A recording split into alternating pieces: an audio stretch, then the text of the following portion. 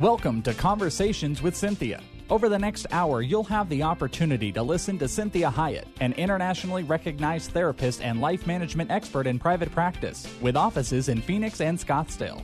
As a captivating communicator, Cinthia engages, energizes, and inspires her audiences to become all God created them to be. For more information on Cinthia's diverse background, log on to CinthiaHiett.com. That's CinthiaHiett.com. Let the next 60 minutes inspire, motivate, and encourage you to become your own best version. Now, here's Cinthia. Well, thank you for joining me today. This is Cinthia Hiett with Conversations with Cinthia, and I am very excited that you are here today. I have two very special guests with me because we are doing this 4-part series on breast cancer, and it is an educational process as well as certainly inspirational and motivational. And the first one that we are starting today is called Facing Breast Cancer, and so I have two women on today that not only have faced it, but also are very, very active out in the battle against breast cancer.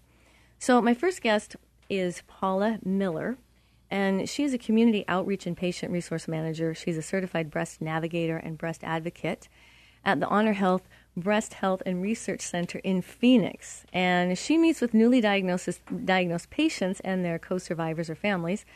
She's also the program manager for support groups, wellness programs, and resources. However, she brings as well a very personal experience of being a breast cancer survivor as well to her position. And she's currently finishing her bachelor's degree in healthcare administration, but her best accomplishments are being a wife of 20 years and a mother to 2 amazing children. So, Paula, thank you for being here today. Good morning. Thanks for having me. I'm excited. And your very good comrade, Jan James, which I've known Jan for quite some time, and I just recently met Paula, which I'm very excited about. But, Jan, I've known you for a while. And Jan is also a breast cancer survivor and the founder of the Provision Project, a nonprofit organization that has its mission to provide financial relief to women in active treatment for breast cancer. And soon after Jan was diagnosed with breast cancer in 2012, she founded a private online breast cancer support group, which now numbers over 600 women in 9 countries. Amazing. So through that support group, she and her leadership team have also become intimately aware of the ways in which breast cancer can impact a woman's life physically, mentally, emotionally, socially, and certainly financially. And so the Provision Project wants to help women who face tough financial decisions as they are actively being treated for breast cancer. So, Jan, I'm so glad you're here today. I am as well. Thank you for having us. I congratulate you both. I mean, you're heroes. You really are heroes. I'm amazed at your stories. So I'm very glad you're here. And just listeners, so that you know, this wonderful 4-part series we are doing today is about this whole facing the issue of breast cancer. If you have a woman in your life or a man in your life that is having to face this, the show is going to be extremely helpful. If you are having to face this show will be very helpful with lots of resources for you. The second part of this is going to be the many faces of breast cancer. Well, I think we have someone's phone ringing, so we'll ignore that for a minute. And the many faces of breast cancer, we are going to talk specifically about women that have survived breast cancer. The third one that we are going to do is going to be on caregiver and compassion fatigue. And so we are going to work on how we handle if we are a caregiver and how we make sure that we do not face burnout. And the fourth one we are going to do is the issues of grief and loss and understanding what those stages are and what happens when we have to face something that is this life-threatening and sometimes can also be fatal. So, thank you again for being here today. So let me start here, Paula, with you, because I had you on Blog Talk Radio last week. Yeah, it was fun. So, good. I think it went very well, and we've had some great reviews about that. So why don't you give the listeners just an idea of what you do, what you have done, and I certainly want to hear some of your story. I'm exhausted already. Okay. From my long introduction. My introduction, you both took about 10 minutes. No, that's okay. I was telling Dan, I'm like, boy, that's a long title for such a little person being only 5'4". But that's okay. God must have known I could carry a little bit of the load. But so my personal story kind of leads into my position and where I'm at. I was 35 when I was diagnosed with triple negative BRCA1 stage 3 breast cancer. My husband and I were new believers, and Wow. he had just been healed of alcoholism, and So you came through one major battle before you started on a new we one. came through 13 years Wow. of one marriage into another, and then said, "Okay, God, you're really who you are. Use me for something different." And he went, "Oh, hold on," and I was diagnosed. So I went through all my treatments. 8 months of chemotherapy, 32 radiation, reconstruction, oophorectomy, hysterectomy, because I'm a BRCA1 carrier. Can you let me interrupt you for a minute? Oh, Because sure. when people, I always forget people don't know. Time when I talked to you last week, that was the first time I heard BRCA1. So everyone's heard of the Angelina Jolie Yes. gene, BRCA1, BRCA2, BRCA1-2. Those are the most common genes tested, especially for young women that have a link of breast cancer. So that's the most common. There's about 30 other ones that can actually test for, so it's kind of important to not rule out any other kind of gene if you have a big family history, and really important to talk to a genetic counselor about that. So that just means I have a mutation where my DNA structurally has a gap, or basically I'm just not smart. My DNA is not smart enough to say, "Hey, you're not a normal cell," and I got to get rid of you. It kind of restructures and rethinks it and says, "Let's encourage it. Let's let it keep growing. Let's live together." Yeah. When I speak, especially when I speak to high schoolers and college kids, I always say, we all have that one friend who is that friend, and you have a party and somebody invited that friend. Well, I'm not smart enough to kick that guy out, and he ruins my apartment. See, so everybody gets it. And if you don't get it, you're that friend. So just be aware. But so that's kind of the idea behind genetic mutation for the BRCA1 and 2. Generally, that's something that they test for right off the bat. Again, especially for young women, we're talking 45 and younger. That's slowly moving to 50. So 50 is the new young for all of you who are 50. But so it's just really important. That sets a whole guideline of what your next surgical step is going to be and what would be best for you, as well as long-term prevention. Got it. Screenings, those sort of things. Okay. So I could get really genetically nerdy with it all. You had to go through your whole entire battle, and then you ended up working in the field. I did, actually. Someone that I currently work with who diagnosed me, was watching my blog sites, just following my journey and watching it, and all of a sudden it came up of, hey, there's this great marketing position coming up. I never did marketing, whatever. And they just said, hey, you want to just come join the team and give it a try and see where it leads? I went, sure. So I did it, community education. I was just basically pushing women to do their self-exams, pushing women to get their mammograms, educating, and then it just developed into a patient care scenario where now I'm blessed enough to meet with every woman who gets diagnosed with breast cancer through our particular facility. And, so when were you told you were in remission? I think that's what we say. Is that correct? Yeah, I call myself cured. Okay. Many people don't like to use that word. Okay. But I use that word. When I was in my 6th treatment of chemotherapy, I had neoadjuvant or beginning before. I had a PET scan about chemo 6. I had 8 total, and they couldn't find evidence of disease on the PET scan. And so I finished my chemotherapy. There was a little bit in there when I had my surgery, but that's out and that's gone, and I've had no issues. So I'm going on 7 years this August. So congratulations. I call myself cured. I actually had one doctor who said twice to me, how you doing? Good, good, good. I think she forgot, my diagnosis, or she was my oncologist to start with. But twice she said, oh, you're cured. But don't tell anybody I said that. People don't like that word. I said, oh, honey, I like that word. So I'm going to. So, yeah, I was blessed enough to be cured of it. And wow. I'm holding to that.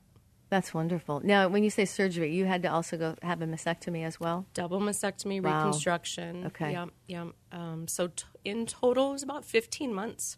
Wow. From diagnosis to now, would you say finishing. that's short or long or average? Everybody's different. Okay. Everybody's really different. I was blessed enough to not have any major issues, side effects, hospitalizations. minor infection, things like that. Other people, their struggles can be a little bit more challenging. A little bit more complicated. Absolutely. Right. And so you just, I chalk it up to pregnancy. So if you've ever been pregnant, you kind of get it. We all got pregnant different. We all carry different, and we all give birth different. Same thing. Everyone finds their cancer uniquely to themselves. It's structured uniquely to themselves. And with patient-centered care, we're able to treat it to that particular person. Science has come a long way, even in the 7 years since I've been diagnosed. So we're really able to personalize the medicine when it comes specifically to breast cancer. And people have to remember that and be patient with that, because I know just in the women we talk to and meet and with each other, you want to know as much as you can. And just like pregnancy, you get the, oh, it's easy, you'll be fine. And then you get the, oh my gosh, I was so sick. And it's like, ooh, slow down. Right. There's no way that I can write out what your story's going to be or how you're going to react. So we're going to get a focus. We're going to get a goal. And I think that's one of the biggest things that I think women and men need to remember is pick a goal. Your next goal is that next doctor's appointment. We're going to focus on that, and then we're going to regurgitate what they say and pick another goal. And so your goals might be very short. They might be day to day, minute to minute, but they do get longer. They do spread out. And, now my goals are a year, 2 years, 5 years. It just kind of depends on what it is. So you got to get past that process and then see the hope and the light towards the end of the tunnel. But keep those short-term goals. They're important. Well, we have about a minute left, so we're gonna open the next segment with Jan and her story. So give us about a minute of what you do now in current time. So I'm a patient navigator. I meet with all the newly diagnosed women and their families. I do education on surgical procedures and such through a program that my colleague at work developed. I just kind of hope to share the hope of, how good things can be, and for me, how my faith is really what got us through. And just how it can be challenging to remember and hear that the Lord's right there, but walking you through it. And, I just want to be a hope. I think it's hard for listeners or anybody that has not experienced breast cancer or been with someone. When they hear your stories, you're so together, you guys look great, you're doing life. And I think that's what we're going to really talk about this week and next week, is really helping people understand that this is a horrific issue. This is an assault on a woman's body that is unprecedented in many ways. And here you are living, doing life, and God has blessed you tremendously. And so I'm encouraged to have you here today. So this is Cinthia Hiett with Conversations with Cinthia. Join me in the next segment as we talk with Jan James about the facing breast cancer and what that means.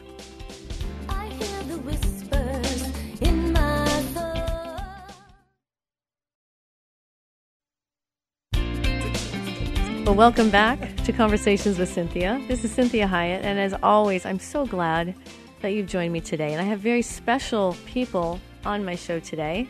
I have Paula Miller and Jan James, and both of these women have courageously battled breast cancer and have quite a story and are here to really talk about it. And so today we are talking about facing that diagnosis and facing breast cancer, what it means when you have been diagnosed with that, and what you start to in the very beginning have to face, and how daunting maybe it can feel. And so we listened to Paula and a lot of her story and what she's doing actually as a living.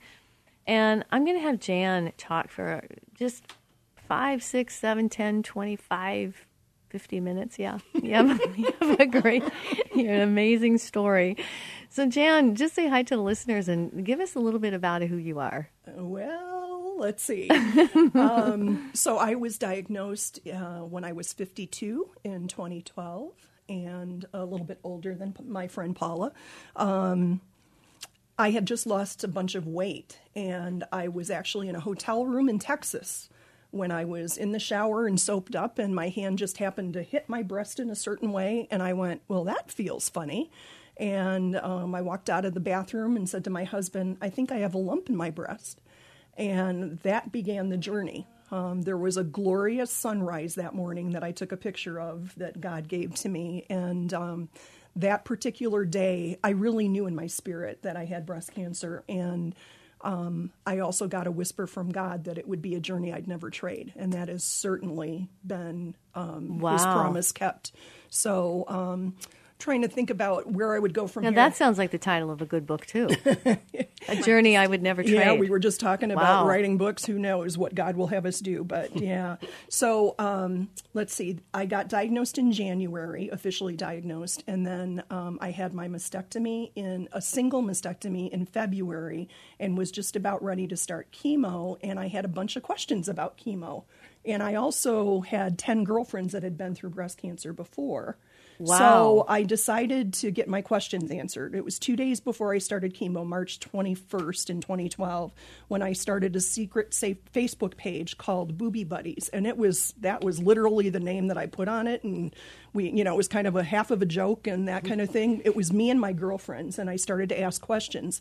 And those goofballs started to invite newly diagnosed girls one by one. And now we have over 600 girls in 9 countries. Wow. And that page, just for those that are listening, you can't find that page. You have to be invited. It is secret. It cannot be searched for. So if you happen to want to be added to it, just email me at jan@provisionproject.org.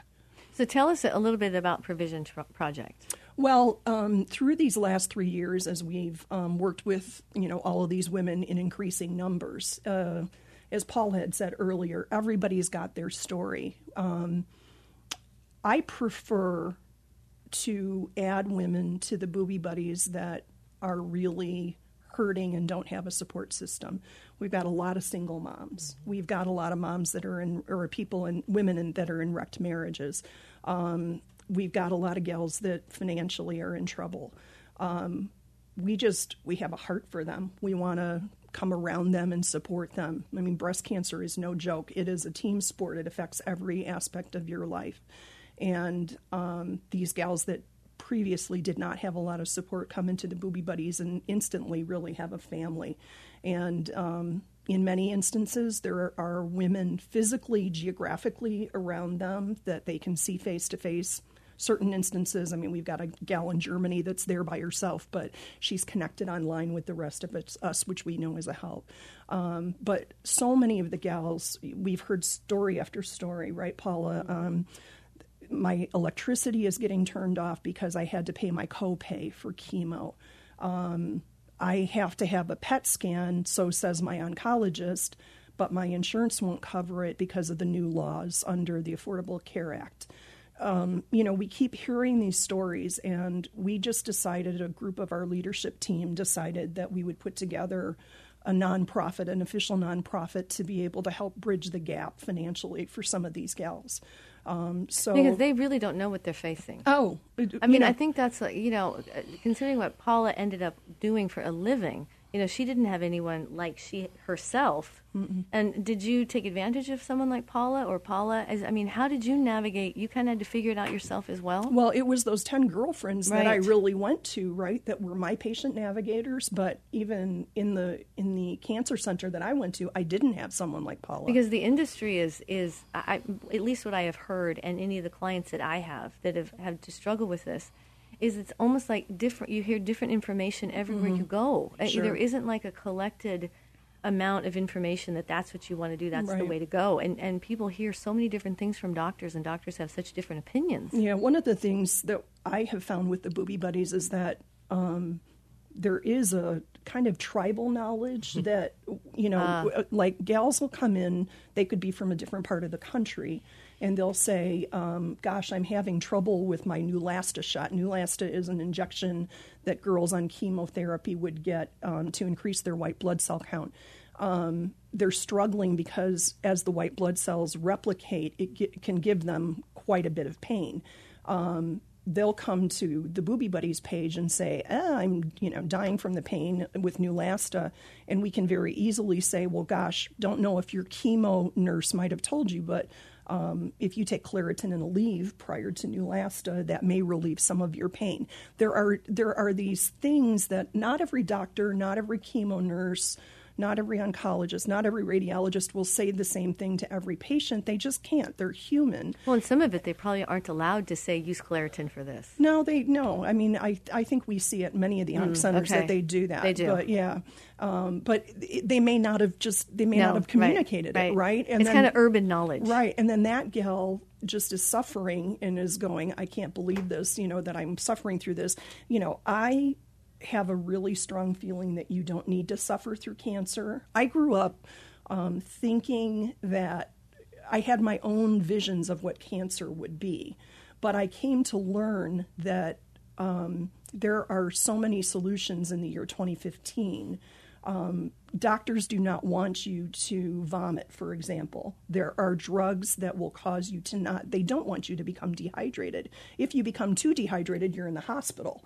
And so there are solutions for all of these things that happen when it comes to cancer. And I just tell our girls, you need to pay attention. You need to ask your oncologist. You need to ask us as a group of women that have been through it for solutions.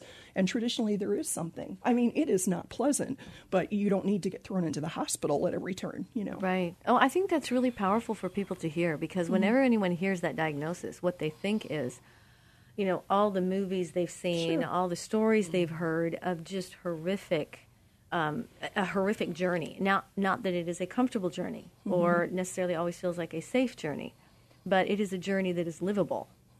And I think that's important for people to hear. Absolutely. So I think what we're going to do, we have a half hour left of this show, and what I would like to do is maybe start this next segment with helping people understand some of the insurance issues that you have found that you have to go through, and not like you're going to give solutions for people on air, but just an idea of what we may be looking at in some different techniques or resources. So I'm so glad that you guys are here today, and I really am honored that you are on and telling your stories. And so this is Cinthia Hiett with Conversations with Cinthia. And join me in the next segment. If you can't hear this show in its entirety, please visit my website at CinthiaHiett.com. That's CinthiaHiett.com. Go to the radio tab, and this will be on that site as a podcast you can download. So join us in the next segment.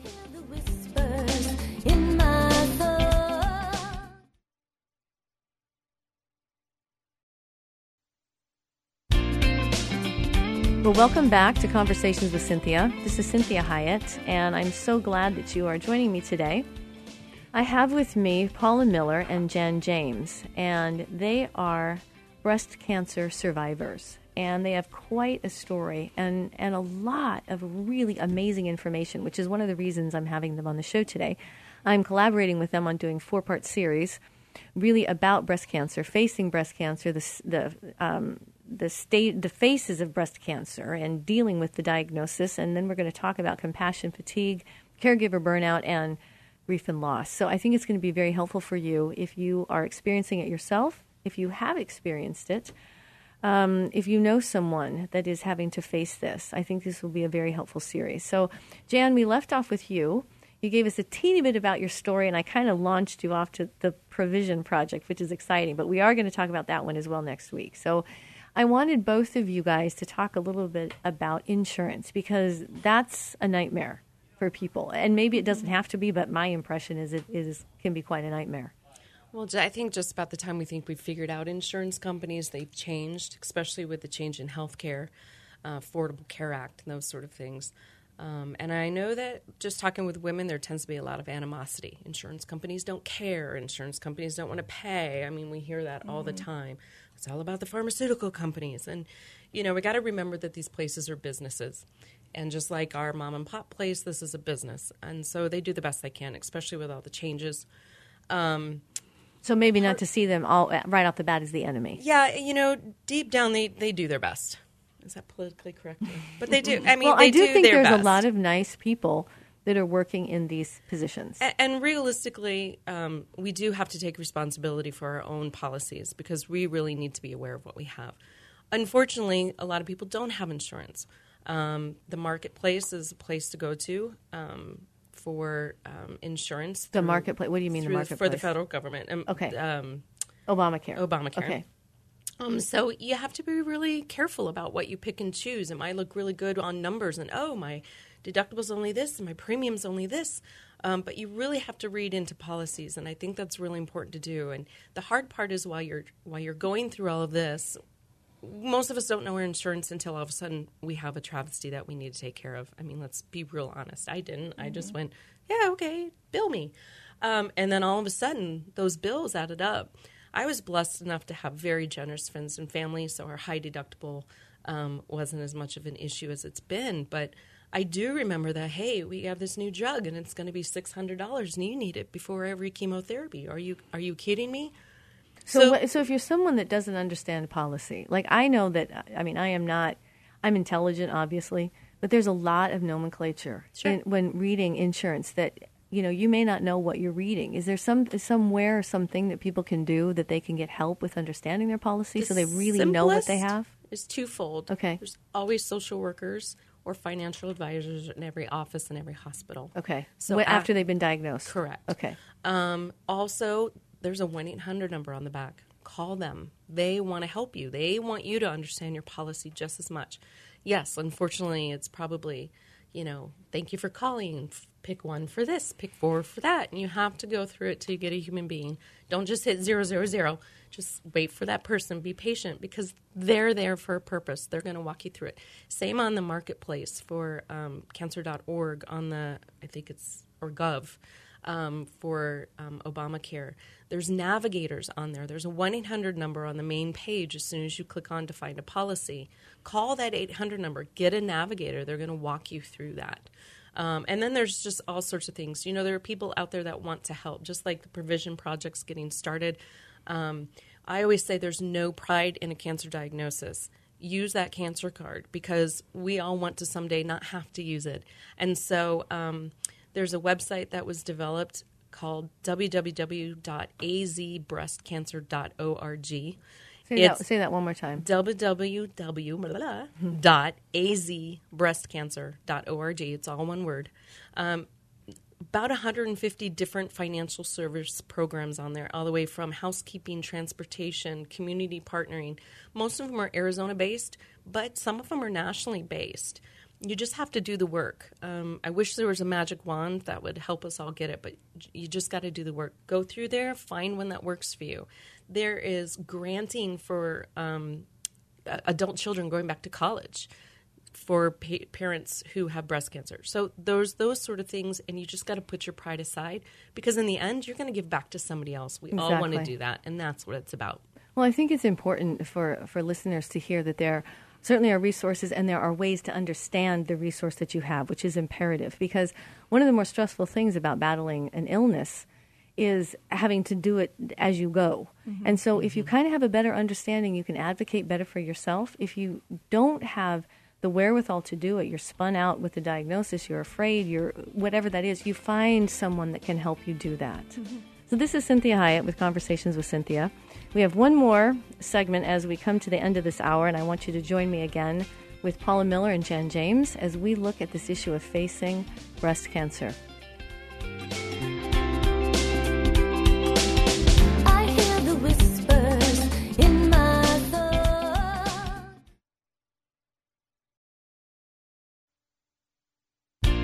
Well, welcome back to Conversations with Cinthia. This is Cinthia Hiett, and I'm always so very thankful that you joined me. I have a great show today with two amazing women. They are breast cancer survivors with tremendous stories that we are actually going to talk at length about next week.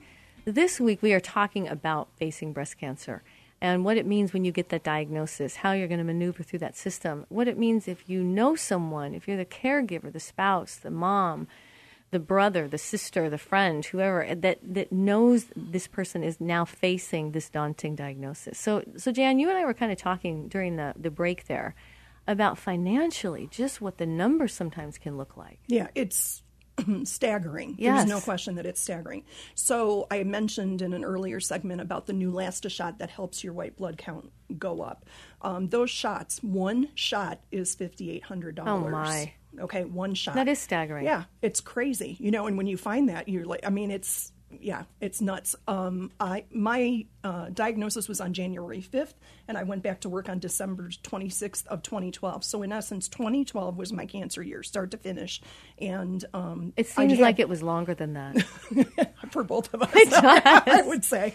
Yeah, but the recap for taxes and everything is it was just over $250,000. Oh my goodness! In 1 year, and that's that. I was hospitalized twice during that time. But isn't that just a God thing? That God is not daunted in any way by numbers, and at the same time, He says how much you are very worth. That you are worth that amount of spending money. That you're worth spending that much money on. Indeed, and we'd spend $1 million on you. Yeah, indeed. Back to what Paula had said about the financial advisors. Yeah, you don't like it when I say really, really nice things to you.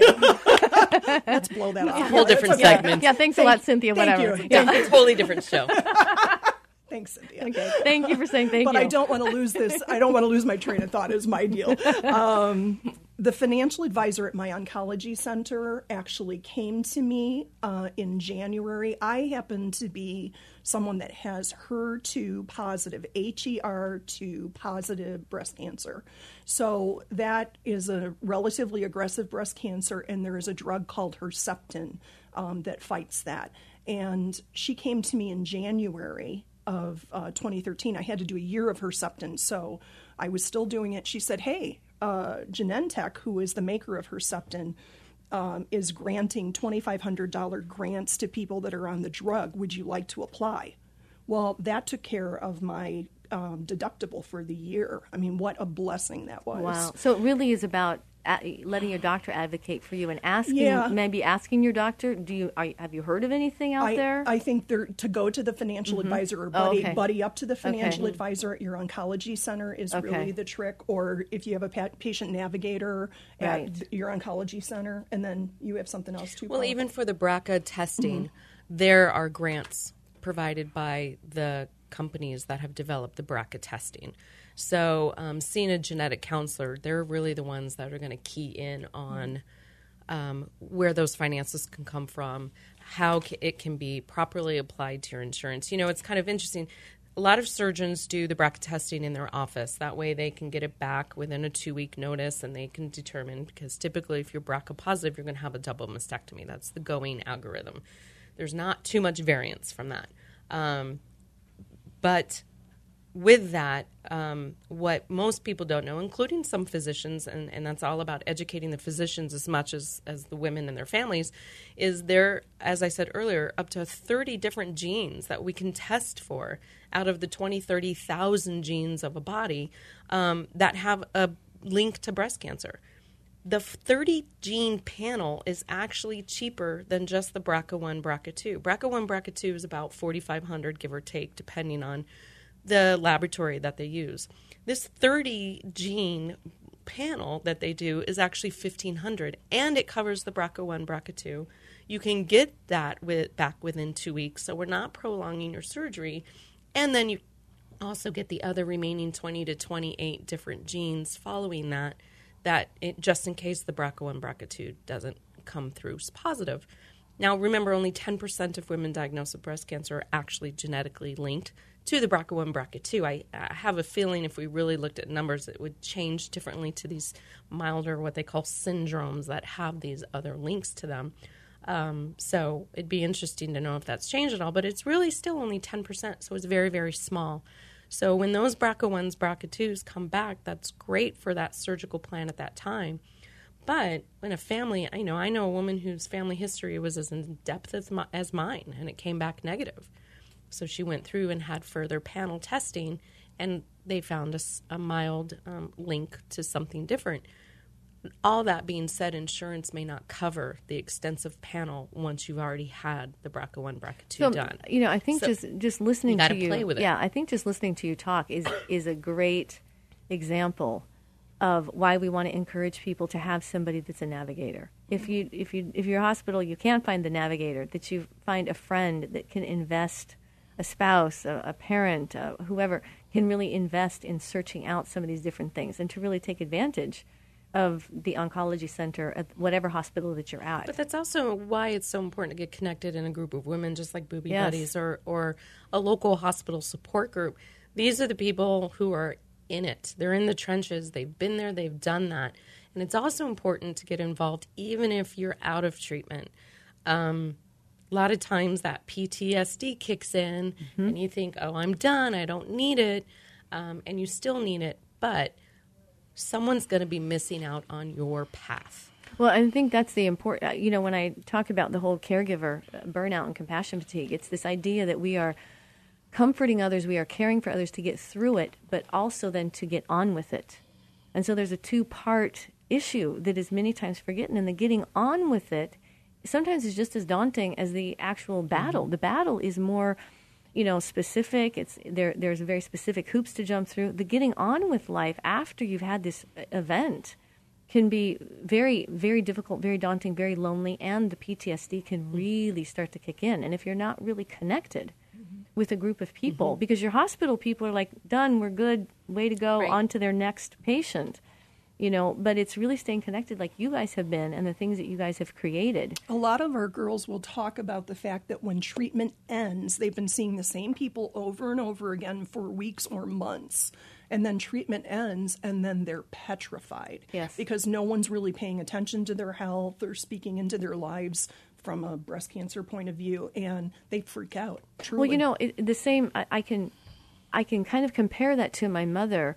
My father was in hospice for that whole year and, 14 months in the hospice. Well, she became such good friends with all of his caregivers. It was a community. She was there twice a day. Right. So when he passed away, she had a whole community of people that she was no longer involved with. And the loneliness of that, certainly missing my father is its own grief and loss process. But the loneliness of an entire lifestyle, community, sharing with people. So I think that's part of what the Booby Buddies Provision Project is about, right? Yes.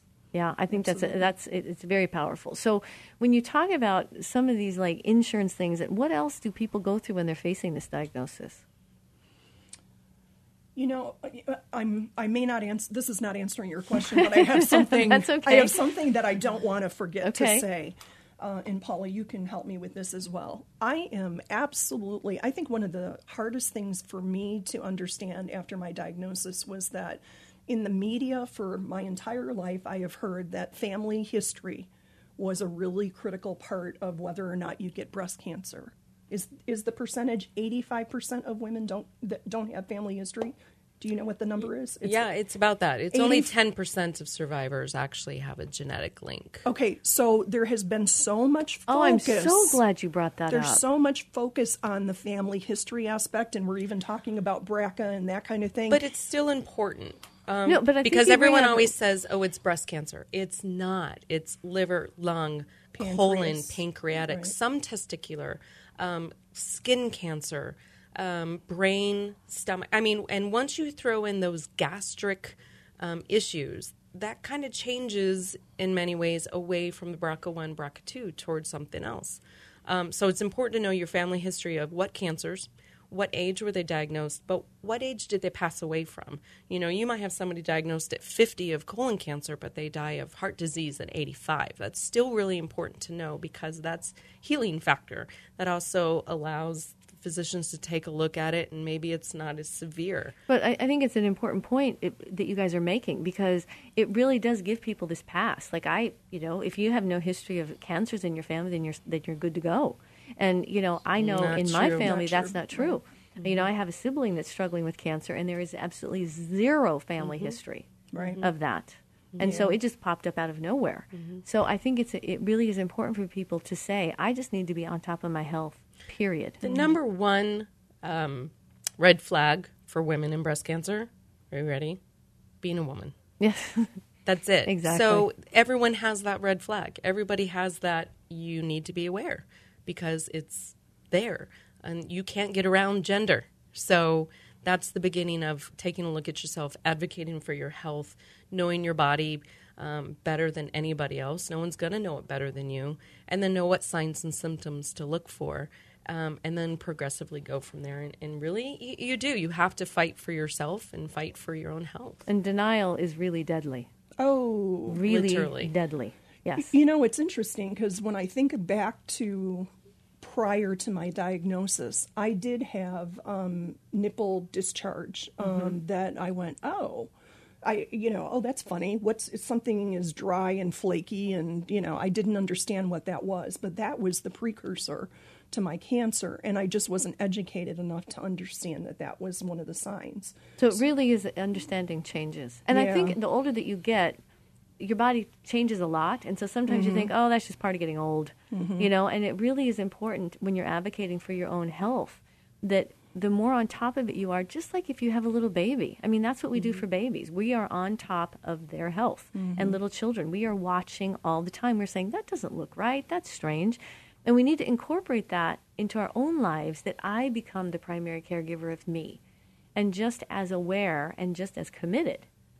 And that's hard to do because, we have self-worth issues, and that gets in the way. And sometimes we don't think we're worth spending that much time. We don't want to go to the doctor and spend extra money, and it's not that bad. And so I think it's good to have this awareness to be able to say anything that seems like a significant change, a difference, that you would want to check out. That's exactly it. I was part of an initiative for young women, 45 and younger, and we surveyed about 500 women who were diagnosed with breast cancer under 45, how they found their lump.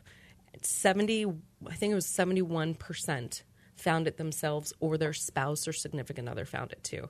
So you're going to know your body the best, and we've discussed this before. It's knowing what your normal is. If you've always had one breast that's been larger than the other your entire life, or you've had might sound funny, a third nipple or an indented nipple or something most of your life, then we don't need to necessarily worry about that. But if you've looked, quote, normal, and now you have dimpling, redness, hot to the touch, thickness of the skin, literally, I've known women whose nipples have fallen off, and they thought, oh, it's not a big, didn't think that, that's not a normal, certainly not for you. Those are the times that you go to your physician and have those checked out. Well, I think that those are really important things to recognize. And hopefully with this show, we're helping people to recognize that, yes, it can be daunting if you're certainly not living a life of denial, but if you do have to face that diagnosis. But there are resources, there are ways to do it. There are people that have been through it, like you guys, and countless others that have overcome it, that have lived through it, that are going on to have a great life in spite of that, and have a great, amazing story of what God can do. And so there is hope and there is life, and it's imperative that we encourage people to really be taking advantage of the resources that we have, regardless of how the media tries to play it, that there's no help out there, because there is. There is. So give us how you can get a hold of, how people can get a hold of you guys in the last 15 seconds we have. If you'd like to know more about the Provision Project, the email is jan@provisionproject.org. Okay. And actually, you just email Jan if you want to get a hold of me. That's probably the easiest way since we're running out of time. Contact my secretary. Okay, there you go. No. Well, you guys, it has been great to have you today. So thank you for joining me today on Conversations with Cinthia. Join me next week as we look at the many faces of breast cancer, and have a blessed week. Messages and teachings shared during this show are given as a way to teach listeners with ideas and insights about how to become your own best version. Cinthia is available as a keynote or guest speaker for corporate or spiritual events. To contact Cinthia, go to CinthiaHiett.com. If you missed any part of this program, you can hear a replay at any time at faithtalk1360.com. Join us again next Sunday at 4 p.m. for Conversations with Cinthia on Faith Talk 1360 KPXQ.